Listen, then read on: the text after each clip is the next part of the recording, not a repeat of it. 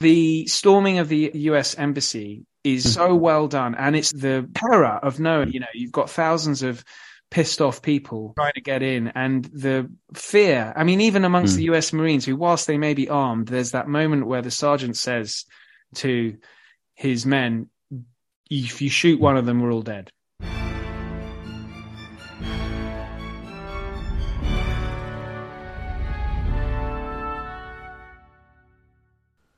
Hello and welcome to this bonus episode of the Aspects of History podcast. And it's film club time. And the movie myself and distinguished director Tim Hewitt have chosen is Argo, directed by Ben Affleck and released in 2012. This is a subject close to both Tim and I. Tim was born in Iran and my in-laws are Iranian. Argo is set in the wake of the Iranian Revolution in 1979, when the Shah was overthrown and the Ayatollah took power, ushering in a theocratic regime that rules to this day, but which I do hope is teetering and about to fall. The film is based on the operation carried out by the CIA in association with the Canadians to help 6 embassy staff escape Tehran during the Iran hostage crisis. As you'll hear from both of us today, we're big fans of the film. There will be spoilers, but I don't think these are fatal since it's pretty obvious what happens. We discuss the cast. It's a great ensemble which keeps Tim happy. Also, we go off on a bit of a Kyle Chandler love-a-thon, appreciation of Alan Arkin, a disagreement over Marisa Tomei, and our mutual adoration of Iranian cinema. Most importantly, we are in awe of those Iranian women who are risking their lives to stand up to the regime. Coming up on the regular pod, I've got Napoleon's 1812 invasion of Russia, the Renaissance, the 100 Years' War and the Battle of Crécy, and much, much more. Next up in the Film Club in April will be the financial crash double bill of The Big Short and Margin Call. It's the 15th anniversary of the event which I believe is the most significant post 9/11 and which has impacted many Western democracies today, including Brexit and the election of Donald Trump. If you like the pod, please rate and review, and please do subscribe to get episodes live to your feed. In the meantime, I'll hand you over to me talking to Tim Hewitt on Argo.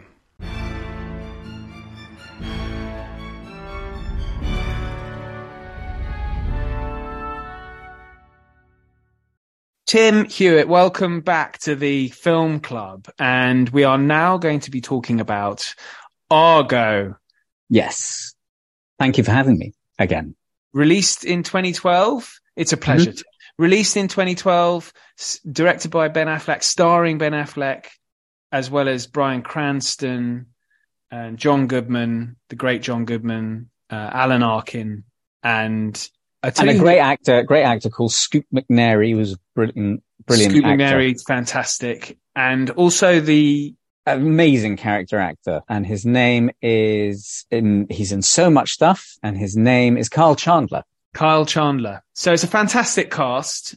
Slightly male dominated. We will get to the female actors. This film it's very interesting, this film. It's set around Iran. Iran doesn't really appear much in Hollywood. You don't get much of Iran unless it's 300, and which is a long time ago. I don't want to talk about 300. It upsets me. And then the Iranian Revolution in particular is barely addressed by Hollywood. And so I think for a start, kudos to Affleck for even addressing this. Now, I think he did do this because he studied Middle Eastern history at university, I believe. And so this film is set in the winter of 1980. The Iranian Revolution, which took place, overthrew the Iranians under the Shah. It was not compared to the regime today, the Shah's regime was much, much better. However, he had a secret police called the Svak. People were disappeared and beaten up and tortured. And so I don't think one could, by any stretch, call the Shah's regime a liberal democracy. Certainly not. No, but it was a very different country back then under the Shah. I mean, it was a westernized country. And we should mention that you've got some Iranian heritage, don't you? Yes, my mother is from Iran. I was born there. We left in 1977, so 2 years before it happened. And I've never been back. So I was just under a year when I left. So I have no memory of it. But it was a very different country. I mean, my mother would obviously tell me lots of stuff about what it was like back then and, how much, I mean, it was a beautiful country. And you don't really see, I mean, you do sort of see bits of it in the film, but I'm assuming it's CGI. I mean, there's a lot of the plane landing in Tehran, but I'm pretty sure that's very much CGI'd. You don't think Ben Affleck got clearance by the... I really don't. Yeah, I'm not sure. Yeah, you see the mountains in the background. You see the mountains in the background, but I'm really ashamed to say that I should know this, but I don't actually know where it was filmed, which is very unlike me not to know a little bit of the background of a film that I've chosen to... Turkey is where it was filmed. The revolution, the Shah escaped from Iran with a lot of money, and they do highlight that in the film. I think the plane struggled to take off because of the amount of gold the Shah had put in the plane. And then the Ayatollah, who was in exile in Paris, returns, and he'd been viewed by, I think, a lot of liberals as a sort of necessary ally to have to. I think the revolution was successful because it involved a whole load of different groups parking their differences so as to overthrow the Shah. But yes, and he was welcomed back. Was it Paris he was in? Yeah, the Ayatollah was in exile in Paris, which is where the Shah ended up. Paris. His wife. I think he went to Egypt and had cancer treatment in America. But the mullahs, the religious elements, soon took control of the revolution, and the Ayatollah became the supreme ruler. And so his successor Khamenei took over from Ayatollah Khomeini, and they're in control today. And we are seeing demonstrations everywhere. I thought we can't talk about Argo without mentioning what's happening today in Iran. And I think we're both hugely supportive of the incredible acts of heroism we're seeing.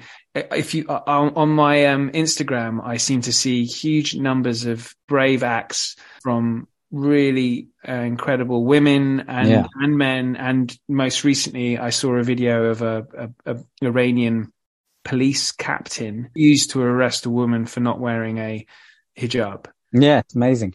And the support around the world. I've been seeing on social media as well, the amount of support from celebrities around the world and for the cause. And I mean, it's quite astonishing. Thank God the celebrities got involved because we really needed them. I know, no, we did. Well, they are absolutely paramount when it comes to these sorts of things.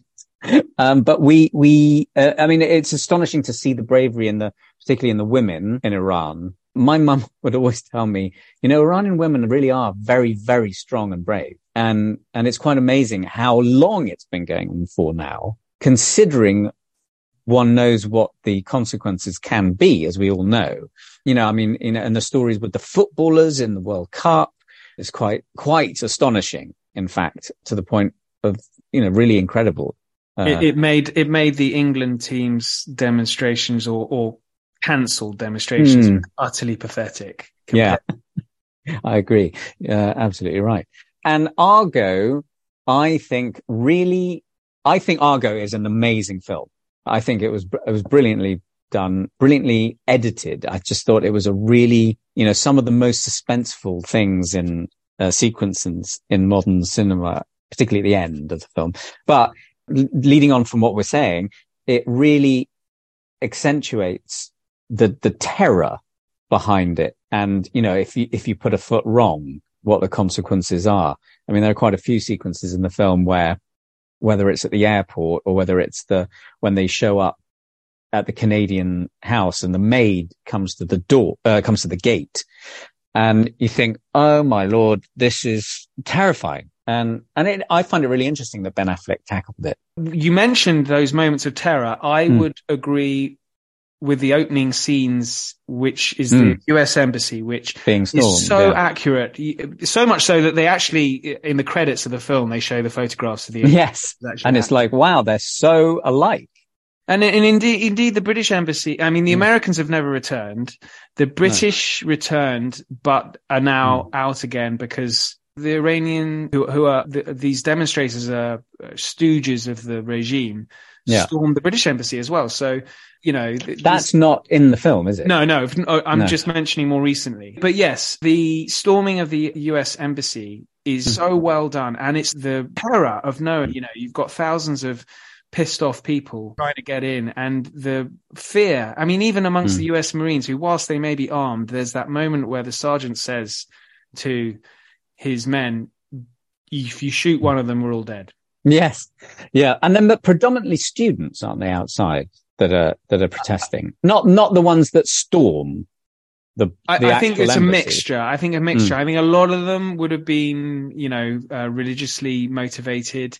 There was obviously America's had this long problem. America and Britain have had this long problem with Iran. I mean, in particular, and we've had Simon Sebag Montefiore come on the podcast, talk about world history. And I asked him about the coup in Iran in 1953, which is mentioned in the opening credits of the film. And the coup is certainly known in Iran as being a British and American plot to overthrow a democratically elected prime minister. But Sebag's view is that it's a little bit more complicated than that. And whilst, yes, they would have wanted the overthrow of Mossadegh was much like the different factions overthrowing the Shah.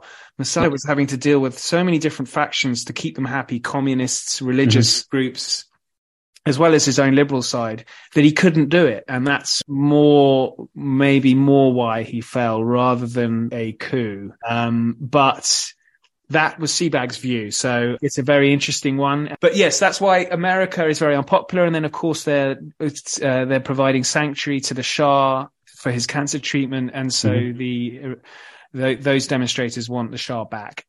Yes. Where he end up probably on a crane like a lot like the others. And then, well, in fact, they said that that's essentially what they wanted to do, was have him brought back, trialed, and then executed. The film concentrates on a lovely piece of. It's not as if they didn't know what the verdict would be when they wanted it. Exactly. The film obviously concentrates on the select few of Americans who get out of the embassy and are housed by the Canadians. And of course, they can't leave the house because they're terrified they're going to be found. Those who storm the American embassy are having all the shredded evidence put back together. I mean, that's an amazing feat in itself. And also true. What's interesting, though, you mentioned, I think this is where we should bring on our first category, which is most inaccurate scene. And you've mentioned that is it six? Yes, 6 of them. 6 American embassy staff are given sanctuary by the Canadians, and you see CIA men walking through offices in Washington, as walking and talking as they always show in these things. And Bryan Cranston saying, well, they went to the Kiwis and they went to the Brits and they were turned down. And that is not true. Affleck, I don't know why he felt it necessary to basically lie, because they were given sanctuary, albeit briefly, and British and the Kiwis, I think they couldn't provide a long-term solution because they didn't have the space. My guess is it may have to do with unfortunately, the formula of film, of film in itself, that if they were going to be historically accurate, then Affleck would have had to have them go to the British embassy. I mean, you could have done it very briefly, I suppose, but I think he was probably just like, keep the pace going, get them out. They've got to then they're housed by the Canadians, boom. And then how do we solve it? Oh, just say that the Brits and the Kiwis turn them down. Now, it is quite drastic because that's totally inaccurate, but that's maybe my guess, is that it was just a way of dealing with the narrative succinctly, economically, maybe. But then, you don't want to alter history. No, and I think that's why that wins out over the other scene that is inaccurate, but you give them a pass, which is right at the end. And this is a spoiler alert, they get out. But that tension in the airport is a bit unnecessary because, as we know, they weren't questioned in that fashion. It's just very good cinema. Yes. But yeah, so I'm fine with that, but I'm not fine with him basically making things up. But the scenes with Ben Affleck he has to now make a movie as cover to get them out.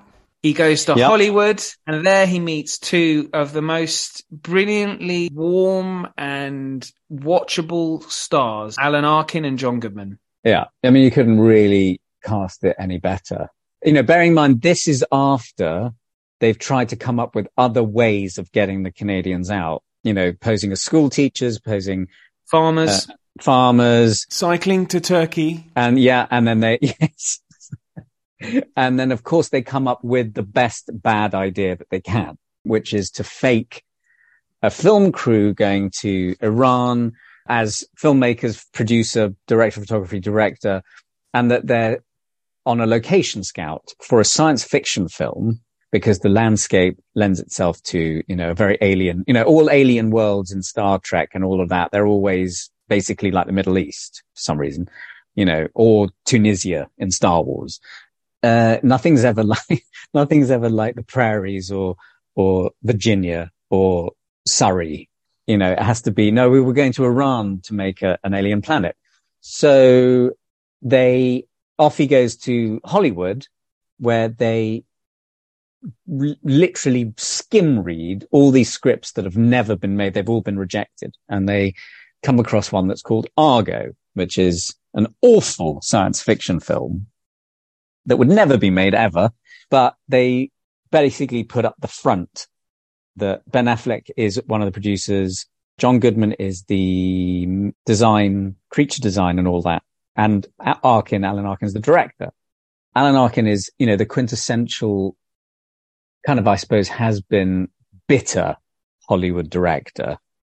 Couldn't give a jot about anyone.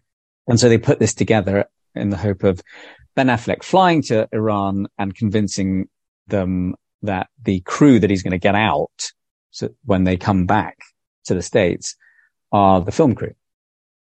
And that's the premise. And there's this great line when Affleck appears in LA and explains what he wants to do, and basically says, I want to come to Hollywood. I want to fake a movie and pretend it's real. Goodman says, you've come to the right place. Because you want to be a producer and not do anything. Like, yeah, okay, you're going to fit right in. You're more associate producer, I think. Yeah, an associate producer. And then, of course, the elephant in the room in this conversation for listeners is the line that when Alan Arkin is trying to bat away some pesky journalist who's asking him what the story is about. Mm-hmm. And so it's irritating him, and he's following him around this long room, and he basically doesn't know what it's about. He has no idea, hasn't read it. Here's the clip. What does the title refer to? It's the Argo. It's the thing. Like Jason and the Golden Fleece, or what? No, it's the ship. It's the spaceship. It goes everywhere. It goes all throughout space. So it's the Argonaut. No. What does Argo mean? I don't know. You don't know? It means Argo, fuck yourself. Which then becomes a sort of signing off greeting to all the team. Not the ones in Iran, but John Goodman, Ben Affleck, and Alan Arkin. And so they convincingly put it all together, including storyboards, costume designs. They have a reading. They have a whole read through, a flamboyant read through at a table read with people, cast members, obviously real actors cast in costume, simply to make the publicity believable, so that it's a convincing project for when they go to Iran. I mean, it's quite amazing that it happened this way. It's interesting how creative the CIA can get. Yeah. Yeah. I wonder how creative in other fields they've been. Not just indeed making fake films, but it's interesting also that there is a moment in the film where all bets are off, because an operation is sprung by the US military, which did happen as well. It was a complete disaster, and 2 helicopters crashed and a number of lives lost, which was the attempt to get the embassy staff out. And added to the fact that this story was never revealed were, I think, quite significant factors as to why Jimmy Carter lost the election in 1980. had this operation been revealed, who knows whether Jimmy Carter would have. I don't think. I think Reagan won with a landslide, so I think it's unlikely that he would have won. But yeah, well, when was this revealed? it was after. In fact, it wasn't really revealed. It was only the Canadians took all the credit for it. Obviously, the CIA couldn't claim any kind of credit. Not until Ben Affleck comes along. I mean, I think it's suspenseful filmmaking at its best. So I'm going to pull in the second category, which is the best performance. What do we think our best performance is? For me, it's Alan Arkin all day long. It's very difficult to disagree with you. It's one of those, it's an ensemble piece where everyone really is I think Bryan Cranston is very good. John Goodman is never not good. The thing is, Alan Arkin is really never not good. I mean, he's always, he does have the best lines. What are some of the best films he's seen in? Because I've seen him in Catch-22. Catch-22 is one of the best. He's also in Little Miss Sunshine. Little Miss Sunshine. He's in The Therapist, in a great film called Grosse Point Blank. Of course. With John Cusack. He plays that kind of sarcastic, dry character very, very well. So yes, I agree with you. I think this is, I will say that the Iranian guard at the very end in the airport is extremely convincing and terrifying. I would say he's very much runner up.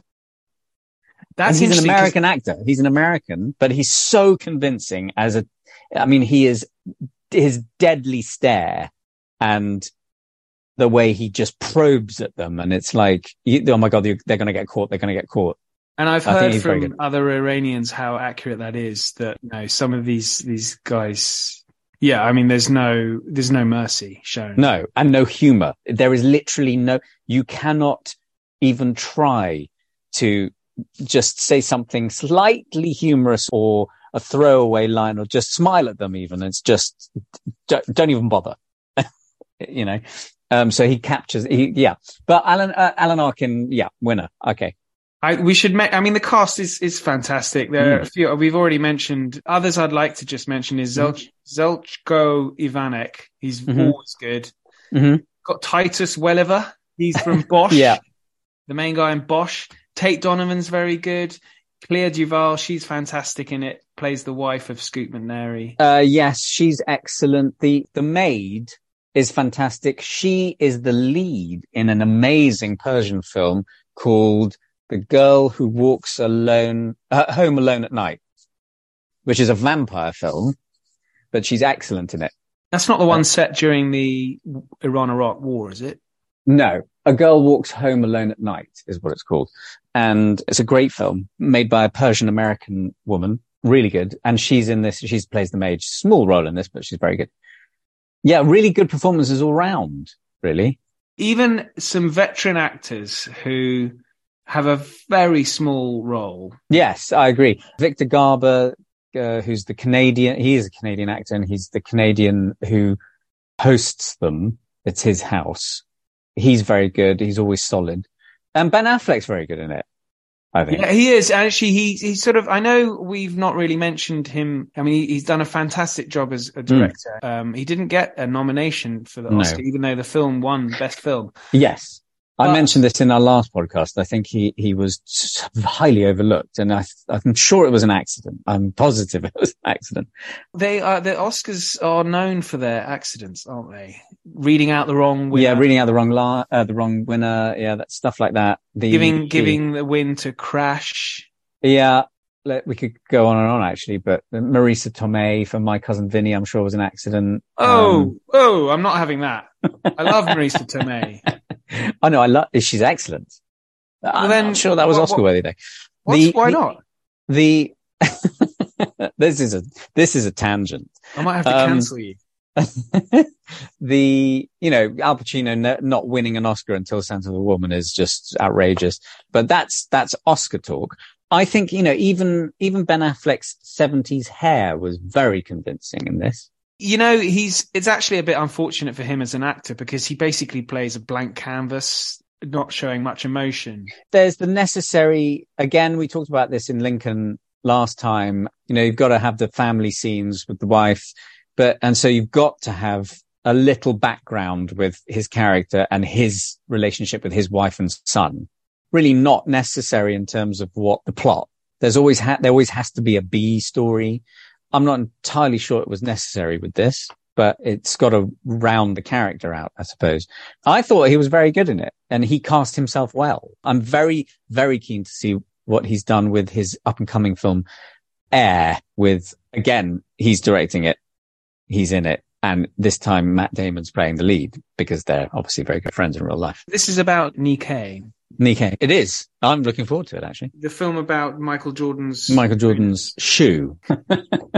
Yeah. Well, we all love a bit of Matt Damon, but Kyle Chandler, who I just want to mention again because I'm a huge fan of his. Big fan. Manchester by the Sea, very good. Great in this TV series Bloodline. Bloodline, and I genuinely argue that he's in the best scene in The Wolf of Wall Street when he confronts DiCaprio on the boat. It's the best scene, and it's mainly down to his performance. That's interesting. Why do you say that then? Because I know the scene you're talking about where he's at DiCaprio playing Jordan Belfort attempts to bribe him. Well, there's a hint that he's going to bribe, but it's Kyle Chandler's scheming, his faking and feigning that he's absolutely and utterly there because he just needs to do his job. He's totally on DiCaprio's side. He's like, I get it. And then he turns the wheel, and he's so good. The scene ends in the complete opposite of the way it began. And it's just brilliant. And I think his performance is really down to that mainly. So I love him, and I love him in this as well. He's just a great character actor. Do you know what? I'm glad you've mentioned that and I'm going to provide some more details, I guess, towards the end, but I was thinking about our next two films for the club, which is to talk about the financial crisis of which Wolf of Wall Street is a part. I know we are going off on a slight tangent, but it is relevant due to the Aspects of History Film Club. But I'm very keen to cover Big Short, directed by Adam McKay, Margin Call. With Spacey and Paul Bettany. Jeremy Irons, yeah. Yes. Both of which cover the financial crisis, which I think still is not mentioned enough as the most significant. I think it's the most significant event of post 9/11, or maybe you could talk about the invasion of Ukraine. But, I think... Isn't that for Aspects of History? It is a bit, and I don't think anyone's made any film. Well, we've been mentioning it on the podcast actually often, but I think that the impact of the financial crash has had such major ripple effects. You can certainly put the election of Trump, Brexit, all these things as a result of the financial crash, really shaken Western democracies. Right. So, Argo. So we've done best performance. We've done the most inaccurate scene, which is the blatant lie about the Kiwis and the British embassy. The legacy of Argo. I think it's quite significant, even though I'm not sure how much it's mentioned nowadays. It's one of the very, very few films that deals with Iran. Yeah.